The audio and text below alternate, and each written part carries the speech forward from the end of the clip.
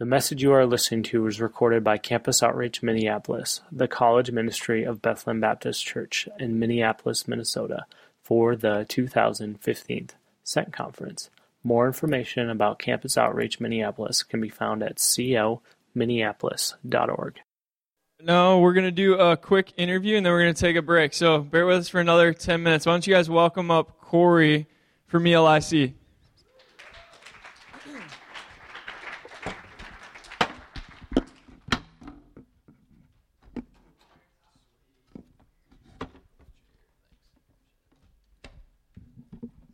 So Corey and I go way back. Did it turn green? Yeah, you good. Check. We go way back. We've known. I think I just broke it. I did too. Great. I've known Corey for 12 hours now. Yeah, this is great. Best friends. But seriously, before we dive into this, it's actually interesting. In the little time I have been able to connect with Corey, how much overlap there has been in our lives, and he'll tell you more about that. But he played football, was involved in campus outreach, and now does stuff with the LIC. So before we kind of dive in, you just want to give them a little bit of background, how you're doing what you're doing, all that? Yeah, sure. So my name is Corey Watson. Eventually, once I talk for a while, you'll hear my southern accent. So I'm from Tennessee. Grew up in Knoxville. I went to campus outreach.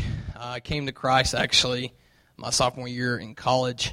I didn't grow up in a Christian home, but a weird engineer guy actually shared Jesus with me, and I joke with him about that. I love all engineers, by the way. Praise Jesus for your gifting that he's given you. And so he shared with me one time my sophomore year about the hope of Jesus, and I just remember coming to know Jesus, and I went to a Christmas conference or a New Year's conference, forget now, and just remember that changing my mind and my thought, my process in coming to know Jesus. And the next semester, just realizing all the stuff that I used to live for Christ was all this partying and all this stuff that I did before. I didn't want it anymore. It was like my life. I just didn't enjoy that anymore. And it was interesting, as I was spending my time with Christ, I understood Jesus was changing my heart. And so I graduated actually in 2011 and went to New Year's conference in Chattanooga. Was anyone at the Chattanooga conference? Hey, yo. What's up? Yeah. Yeah, 2011, right? I think it was J.D. Greer, Matt Chandler, John Piper, all these guys are there.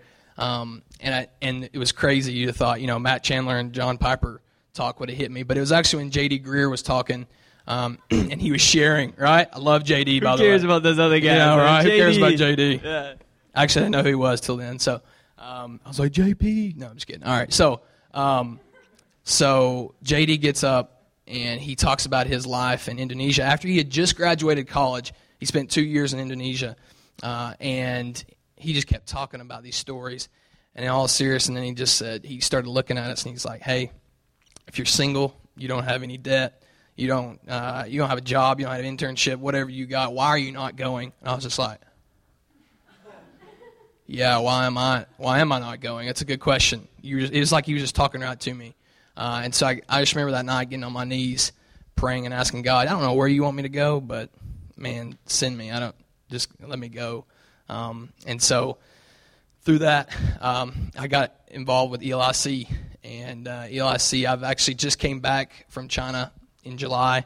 After being in China for 2.5 years, I've been teaching English, Southern English, by the way. It's quite good.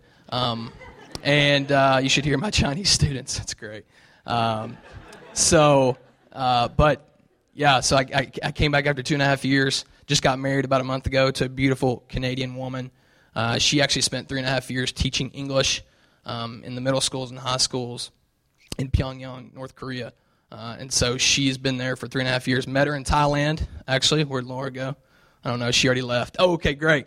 I actually met her in Thailand as well. Laura, is it Kop Kun Ka? Is that how you say it? Yes, that's what I'm talking about. All right. Another benefit to going overseas. That's right. That's right. Learning languages. Oh, wait, no. Yeah, relationships. Absolutely. So that's great. That's a good little overview. And he took a break from his wife now of 2 months to come here for us, guys, for a day. But real quick, you want to just give us a little bit more details with what does ELIC exactly do? What could that look like? What if a student wanted to get involved? What would that even mean? Yeah. All right. So ELIC is English Language Institute China. We've actually been in China and in Asia since 1982. So for the past 30 years, we've sent over 8,000 teachers and actually impacted about 1.5 million students. And right now we have about 500 teachers that are out right now in China and Asia area. We've been and we're actually in the southeast part of Asia as well, Cambodia, Laos, Myanmar. Actually, we do have some people now in Thailand as well. And so we have been in 7 countries. Actually, we also have teachers in North Korea. Okay, I hear North Korea, Americans, I'm sorry, we don't get to go very often. Canadians, though, if you want to change your passport to Canada, you can go to North Korea all you want. But we do have teachers there. They are Canadians that teach there. And so we've been there for 7 different countries for the past 30 years. Now the Middle East is calling for more teachers, and they have specifically called us, by the grace of God, asking us for teachers. It's amazing the idea behind the communist government in China is actually backing us, saying that we are professional teachers, we do well at our job, and they still know that we're Christians. And in the North Africa and Middle East region, schools are calling us to come help. As a matter of fact, we actually sent our first team this summer to help with the Syrian refugees, and it was very impactful. And we had a group that was in Tunisia this summer, in the very city that the attack happened. I don't know if you heard about the terrorist attack this summer. We had teachers actually teaching English at the time down the road from it happening. And so as all the foreigners left because they were afraid, our teachers decided to stay. And I just want to tell a quick story with that. The next day, on Monday, their students came back into class even after their parents told them that the foreigners left because, all this terror stuff, they're going to be afraid. Don't go to school. Their students showed up to class because what they had seen in their teachers' lives. And as they came to class, our teachers showed up Monday morning, and the class stood up and started clapping. And it was amazing. They're in Tunisia, and all of a sudden the students didn't want to hear about what they had to teach. They wanted to hear about why they stayed. And it was so impactful because it opened up doors and opportunities. Every one of our teachers had a class like this, 40, 50 students, and said, the reason why we stayed was we want to share the hope that we have to share with you our love. We want to share the love of Jesus with you and tell you why we want to stay. We're willing to stay here even if attacks happen. So that just goes to show just some teachers that we have that are really awesome. And so I'm not awesome, I promise you. But it's just really cool, the opportunities and doors that we have and we've been in. So you mentioned those 7 countries, and you mentioned China backing you guys to get into Syria and all these other hard places. How are you guys able to be in these countries, them knowing you're Christians? How does that even work? Like, how can you be in these hard countries, still share the gospel? Like, what does that look like? Yeah. So with ELIC, kind of our vision is that we want to reach the nations through education. We want to make and raise up disciple makers amongst the educated in Asia and North Africa and the Middle East. And so through that, Laura would know and other people, you can't just show up to these countries with a missionary visa. I mean, it just doesn't work. And so just like this weekend you're talking about businesses and stuff, this is how we're going to impact the world, is doing what your career is and doing what you've been gifted. And the crazy thing, I haven't been gifted to be a teacher, but I got an opportunity to actually teach English. And this is the avenue that we're able to go in. And so as we teach English to students in Asia and in the Middle East region, the thing is they have immense respect for you as a teacher. And if you're American, it doesn't matter who you are. They think that you're a movie star, and they think that you've been in every TV show that's made in America. They want to know, why would you give up all your money and your awesome life in America to come over to teach them English? Like, it blows their mind.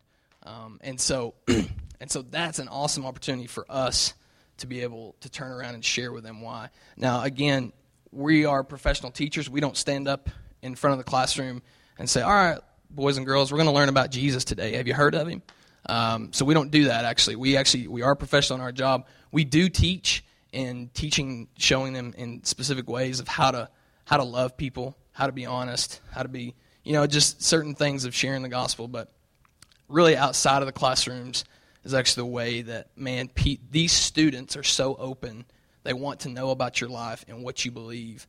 And you'd be surprised about how much, especially the generation our age in China, they've seen this Buddhism stuff with their parents and their grandparents, and they've seen that there's something about it that's missing. And so they're open right now. They're always asking, what are other religions in the world? What do you believe? Why do you believe this? And it's so cool because I come from the South where there's a church on every corner, and when you start sharing Jesus with people, they're like, oh, I know Jesus, don't tell me about it. But then you show up to Asian people are like, yeah, please tell me. I'd love to know. I want to hear about what he's all about and why he came and to die for us. So, yeah. So you're saying, like, the gospel, it's not like you're in class and you're like saying, hey, today we're going to learn about Jesus, so open up your Bibles. It's not exactly how it looks like. It looks like more outside relationships, but through teaching and teaching well. But do you have any quick stories or a story of when you were teaching that led to an opportunity that you were able to share, or something cool that happened while you were able to do that? Yeah. So this was really interesting. I get to China, and the first class that I teach, I show up, and there's 40 girls. Okay, that was a little awkward. As I walked into the door, I'm thinking, all right, I'm getting excited. I came over to China to invest my life into some guys. It's like, and I show up, and there's 40 girls in my classroom, all girls. And especially when I walked in, it was like their eyes were just like, I was just like deer in the headlights again. I'm thinking, oh, gosh, okay, Lord, help me. I don't know what to do. What did I sign up for? Yeah, exactly. What am I signing up for? And so I show up, and it was cool the first day. I played a little game with them to try to introduce myself, and I said, my favorite book is the Bible. I love to read the Bible. And this girl in the front just was like, oh, I'm a Christian too. And I'm not going to lie, I kind of got scared because I thought, are they trying to set me up or what? Like, I don't know. Is there a communist person here? I don't know if they're listening or what. And I said, great. All right. Just kept going. I was like, but what was cool was I was able to talk to her afterwards, and she was sharing stuff about how she came to know Jesus.